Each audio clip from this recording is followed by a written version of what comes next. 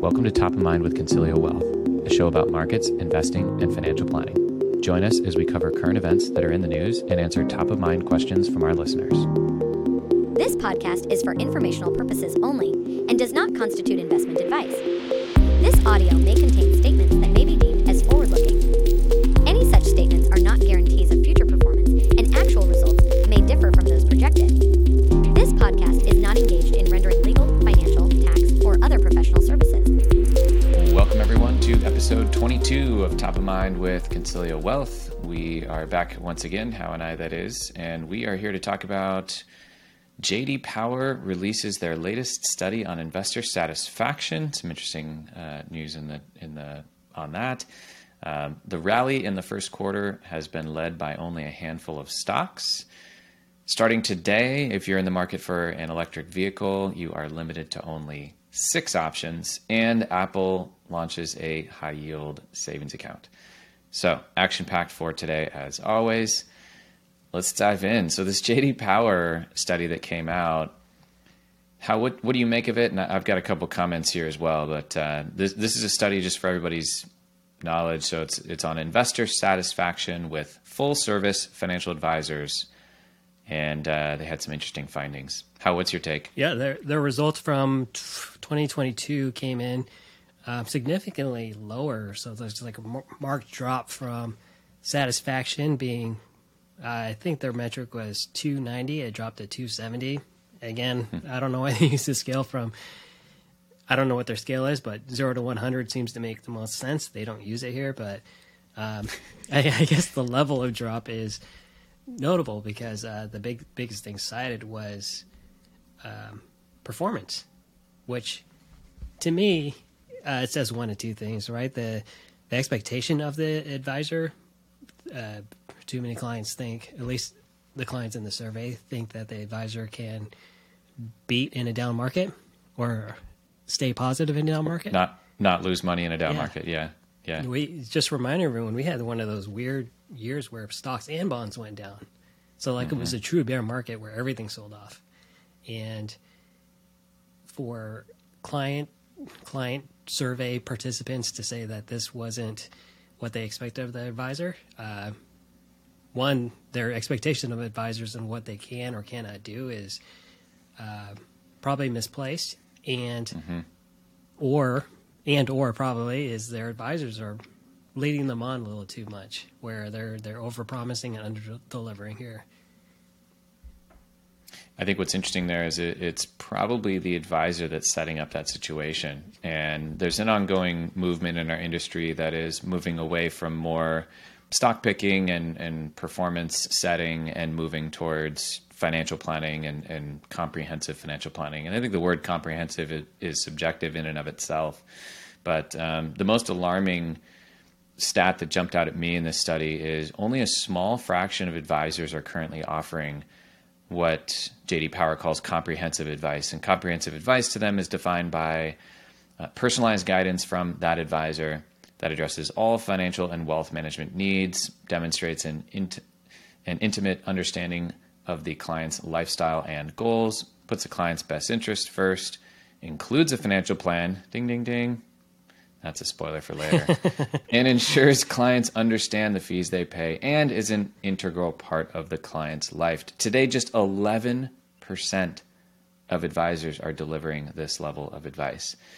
They went on to say that the rest are delivering transactional advice, that's 42%, and 47% goals-based advice. I was alarmed to read that.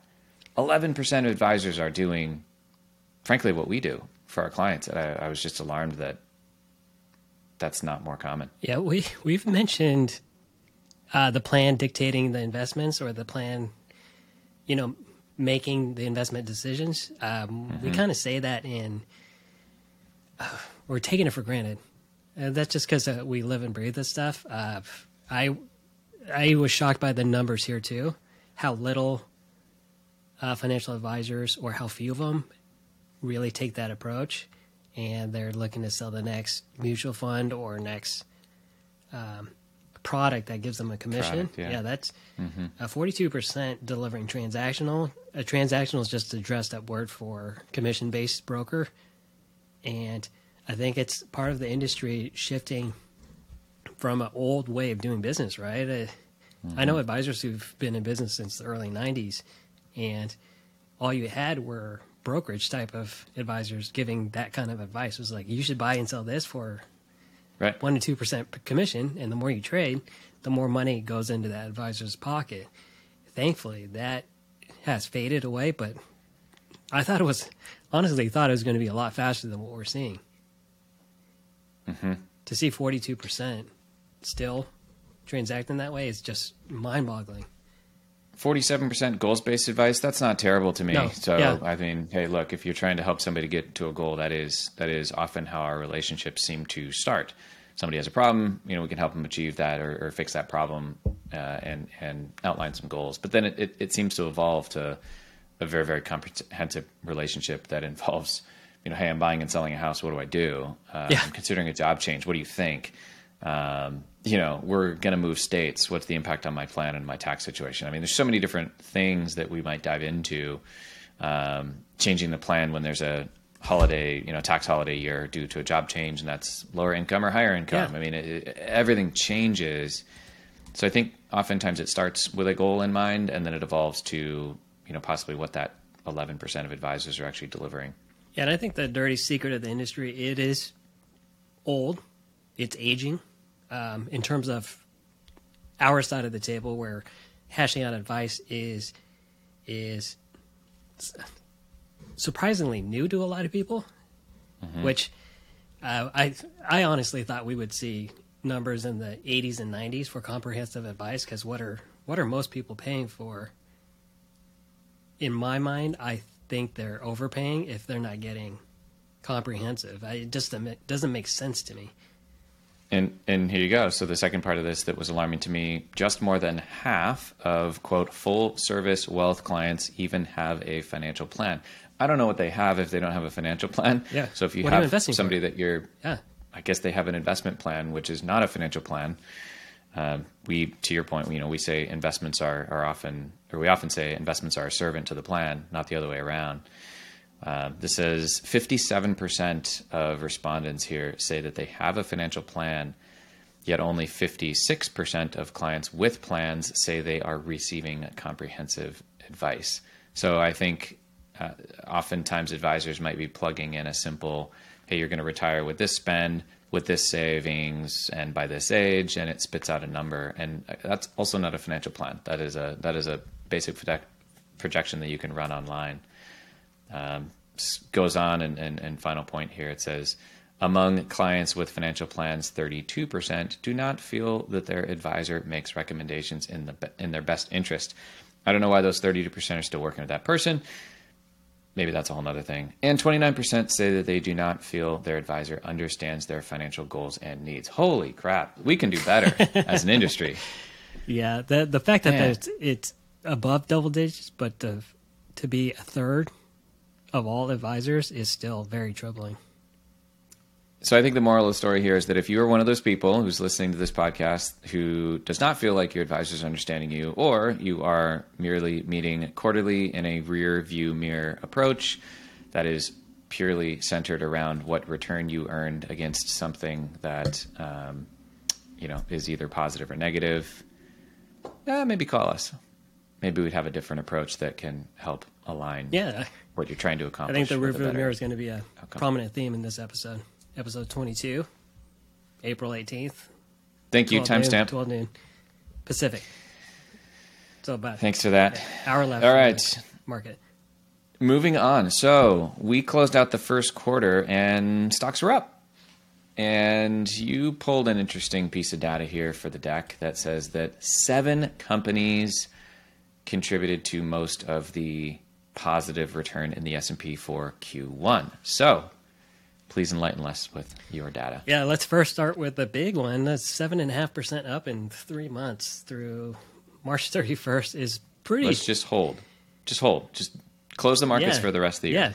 Yeah. Imagine a 7% return. You don't need, again, we're not saying go to cash.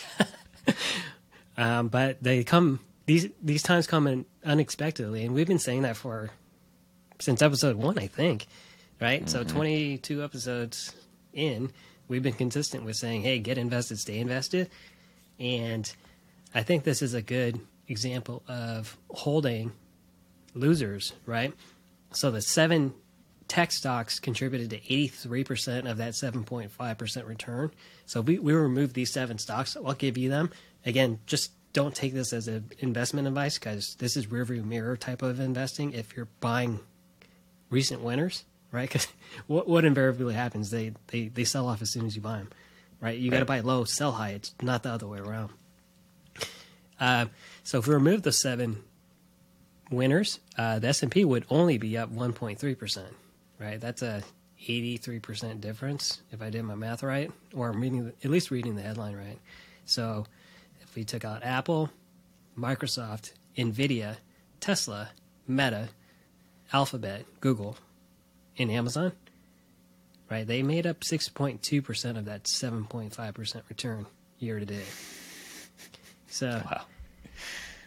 So they outpaced everyone. Tesla, we've talked about them lowering their car prices. How we're not fans of that. I think 5 times, 6 times. Yeah, now. Meta being under increased pressure from TikTok and regulators. Amazon running through most likely a retail slowdown, an AWS slowdown. Google, very heavy ad industry, and lots of companies are cutting ad spending. Right, NVIDIA graphics chips, more discretionary spending, but with AI push, NVIDIA has been very important for that. Microsoft, another AI,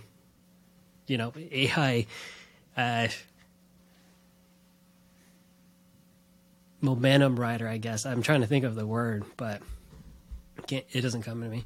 And Apple, with probably the biggest outsized performance relative to market cap, right? Apple is still by far the biggest company in the world. And if they're up 26%, the market moves like in big ways. These are some amazing numbers here. I'm just looking at this. I wish everybody could see. Those of you listening, we have this really awesome sort of like weighted chart. So, Apple's the largest square and Microsoft's the second largest square. And then you have like John Deere as a smaller square and Bank of America as a smaller square, et cetera. And so you can see the contributions, because the S&P, for those that don't know, is what's called a market cap weighted index, which means the bigger the company, the bigger the weight in the index. So a company like Apple, if Apple moves up 1%, a company like, say, Johnson & Johnson, also moving up 1%, doesn't have the same impact on the market. Johnson & Johnson, you need like 7 Johnson & Johnsons or 6 Johnson & Johnsons to weight the same as Apple. And so that, of course, adjusts daily as companies go up and down in size. Here's what's crazy about this. Your winner in the 7 that you called out, your winner was NVIDIA. 84% return in Q1. Yeah. Meta was up 75%. Tesla was up 50%. Amazon up 20%. Apple 26%. Google and Microsoft both about 18% up. I mean, that's just wild. Yeah, and I think a lot of traders were looking for previous winners, right? A lot of people were, towards the end of 2022, were picking up energy stocks, inflation-sensitive stocks, at least in the sense that they do well when inflation goes up. No one was really looking at these growth stocks, especially big tech. Mm-hmm. I'm looking here too. Visa was up about 10% in the first quarter. When you look at these, so these 7 stocks that have jumped a lot in Q1, those are a lot of the stocks that were down a lot last year, particularly like Meta. NVIDIA was down a good amount. Tesla was down a lot. When you look at Visa had a pretty good year last year, actually. And so this is not saying that these companies that are already up 25 to 75% this year are going to just keep going. If you were to look at a longer term chart, I guess you're not surprised I'm talking about diversification here again. But Visa's done pretty well as a one standout or call out example. Yeah. When I'm just looking at this chart here. Well, diversification works if you held these big tech companies that did so poorly last year, which Amazon, especially Tesla, were very hard to hang on to, right? Well, any stock that goes down is hard to hang on to, and that's why we preach this, because we didn't call this. Who saw this coming? You have a point here as well, and this is commenting on active investors changing around their positions. So, trimming in big tech, moving towards energy, moving towards banks, stuff like that. It kind of speaks to why that form of active management doesn't necessarily work. You're kind of skating to where the puck already was. But maybe you can comment on this post here. Yeah. The quote is, this is pulled from the Wall Street Journal. Sorry if I don't have the byline here, but for many active investors, trimming their positions in big tech stocks in favor of financial and energy stocks backfired, right? The logic was adding to banks, and again, we were ascribing to this too, adding to banks in a rising rate environment made sense because banks suddenly got yield in return for their loans and things like that. Sure.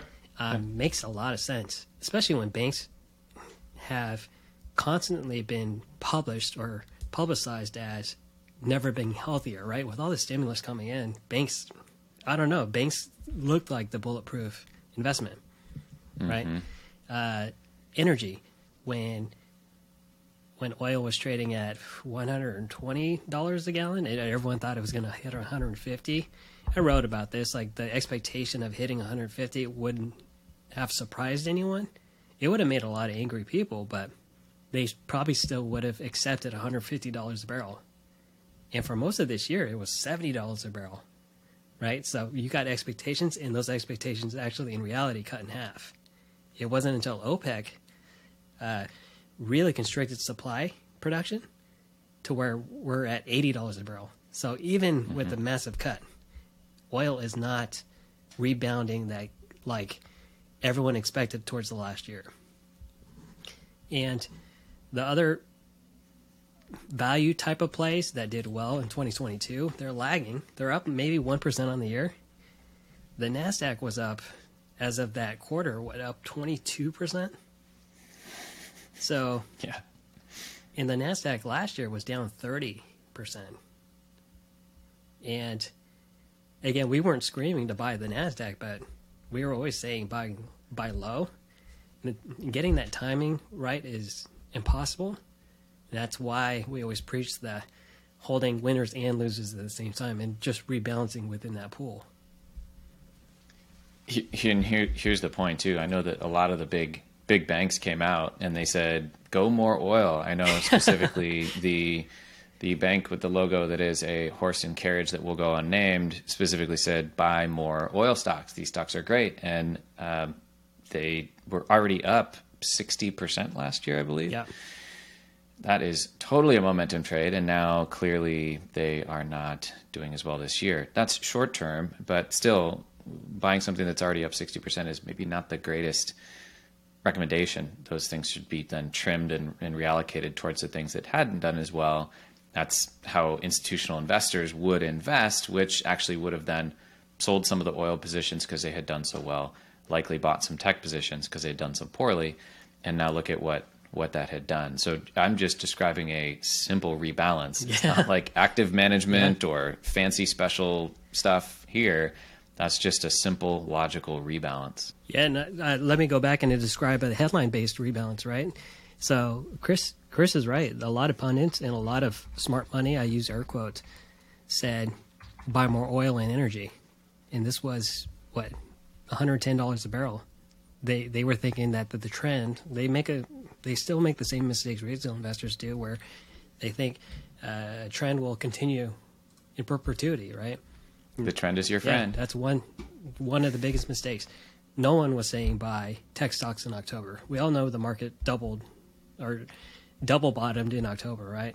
I know Chris and I have egg on our faces in July, but the bottom in October was very similar to July.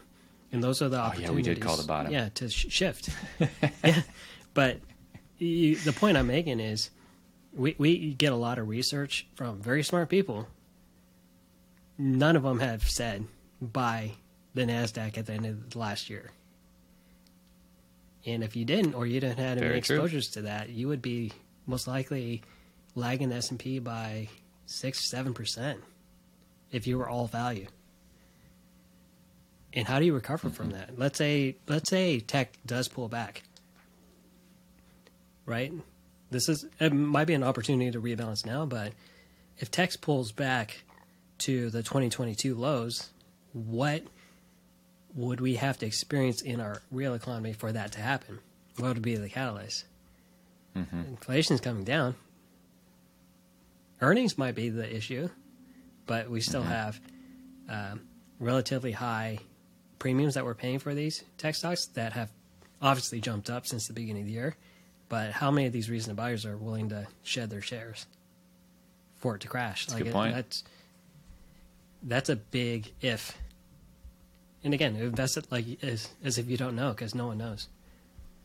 I think Q2 will be interesting, and earnings. We're in the middle of earnings season. I'm going to switch over to EVs because that's in the news here recently. But Tesla earnings, I believe, is this week, and with I want to say 5 price cuts and slowing sales internationally, be interesting to see what they come out with.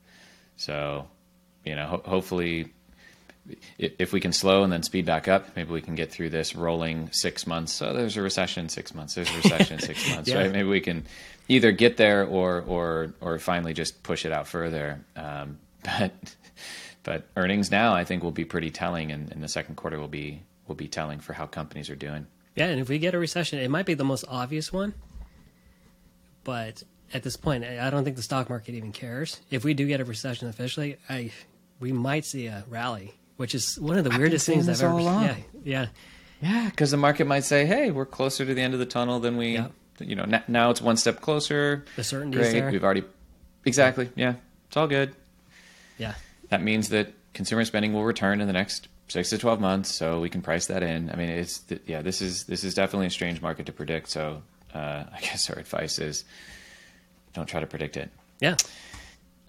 All right, moving on to EV credits. Starting today, tax day, only 6 EVs will qualify for the $7,500 federal credit. And there are also some income qualifications on this. So for married filing jointly, your adjusted gross income has to be $300,000 or below. For heads of households, $225,000, and for everybody else, $150,000 or below. So, with that said, though, the list is shrinking because part of the Inflation Reduction Act said that over time, the list of qualifications to get the federal credit gets more strict. And essentially, what's happening there is the federal government is trying to incentivize companies to source their battery technology outside of China. And so now we have just 6 EVs that will qualify. If you're in the market for a Cadillac Lyriq, which I haven't seen yet, but I keep getting ads for. So I think I keep getting ads that they're sold out too. So maybe that's good news. Anyway, Cadillac Lyriq, Chevy Bolt, the Chevy Bolt EUV, must be a different version, some Tesla Model 3s, some Tesla Model Ys, and the Ford F-150 Lightning. Everybody else is looking to lose their credits. The Nissan Leaf will lose it. The Volkswagen ID4 will lose it. And all of this is because they source battery tech from China. 3 other vehicles will qualify for half the credit. And those are Ford, Lincoln, Chrysler, Jeep. So some of these other ones are the plug-in hybrids, and you can get half the credits for that. If you're curious on the full list, just throw that into Google. This is all over the news right now. So if you're in the market for a car and you would fit the qualifications, definitely Google before you move forward. Yeah, I think 2 of the big ones on that list are the Tesla. They still by far the most. So I think if the push was to get broaden out EV adoption, I don't know if this is really convincing with the amount of restrictions, but at the same time, we want to onshore a lot of the production too. So it's kind of like this catch-22. It's also worth noting, so the other stipulation here outside of, the multiple stipulations, but there's the income cap, there's the battery tech issue or sourcing qualification, and then there's also the price of the car. And so for a van or an SUV or a pickup, $80,000 is the capped MSRP, and for everything else, it's $55,000. And so that is likely why you've seen Tesla lower prices, because they're trying to get those Model Ys under that threshold. Just a baseline Model Y, maybe with one upgrade, could get you there. But even just a few short months ago, you'd easily spend over $80,000 on a Model Y, and then none of them are going to qualify. So that's why the Model Y and the Model 3 from Tesla qualify, but the X and the Model S do not. So interesting to see how this will play out. All right, in other news, Apple launches a high-yield savings account with 4.15%. There's a bunch of stipulations here. I guess my question for you is, why is Apple getting into the banking business? They launched the Apple Card in partnership with Goldman Sachs a while ago. Goldman apparently is losing a ton of money on it. They're also doing this with Goldman Sachs. What are they trying to get at here? What's the goal? From my point of view, I think it is to, one, build a deposit base, which we've all seen the folly in that, especially with the attractive 4.15% savings rate. I think wanting to reach the consumer with going back to Apple Pay and the convenience of that, I think they've always wanted to venture into that space. But with Marcus Goldman, ironically, or unironically, that might have been why they were so quick to ditch Marcus and then go to this dual partnership, because the money business isn't very profitable, if that sounds really weird. But the deposits, as everyone is so painfully aware of, is such a big liability.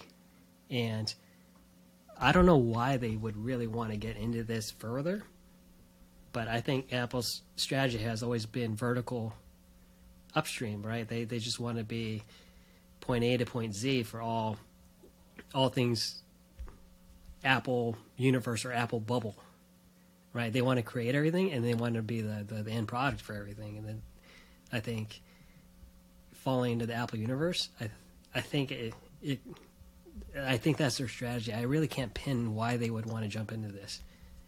I can see why they want to get into payments, and they are, with Apple Pay and these types of things. I just don't see why they want to get into banking. I mean, okay, if they release an Apple Car, maybe they want to earn some percentages on financing, but then you've got risk there. I don't know. And there's definitely reasons why companies don't want to own banks, because banks are subject to significant regulation, and is a giant tech company, do they really want to deal with that? I think it's interesting.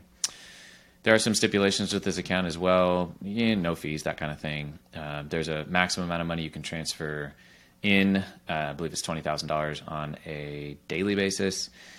And also, these accounts are capped at $250,000. I bet that was a last minute. That was a last minute qualification. Yeah, $250 is the max FDIC insured amount. I'm sure they threw that in there just because. If there's an explicit guarantee, I would expect those limits to magically fade away too. Yeah, because you don't want to deal with uninsured depositors right now. Yeah, and how much of this lands on Apple, how much of this lands on Goldman? I mean, I think it's just Apple's brand and Goldman's backing. But 4.15% is good. It's not that much better than other accounts. I think Amex High Yield is 3.75 right now. I think Marcus, if you can still get it, I've seen them advertised recently, but I think they're like 3.9, and there's some other ones that are slightly higher. So I don't know if that 4.15 is good enough especially to really caps. pull people.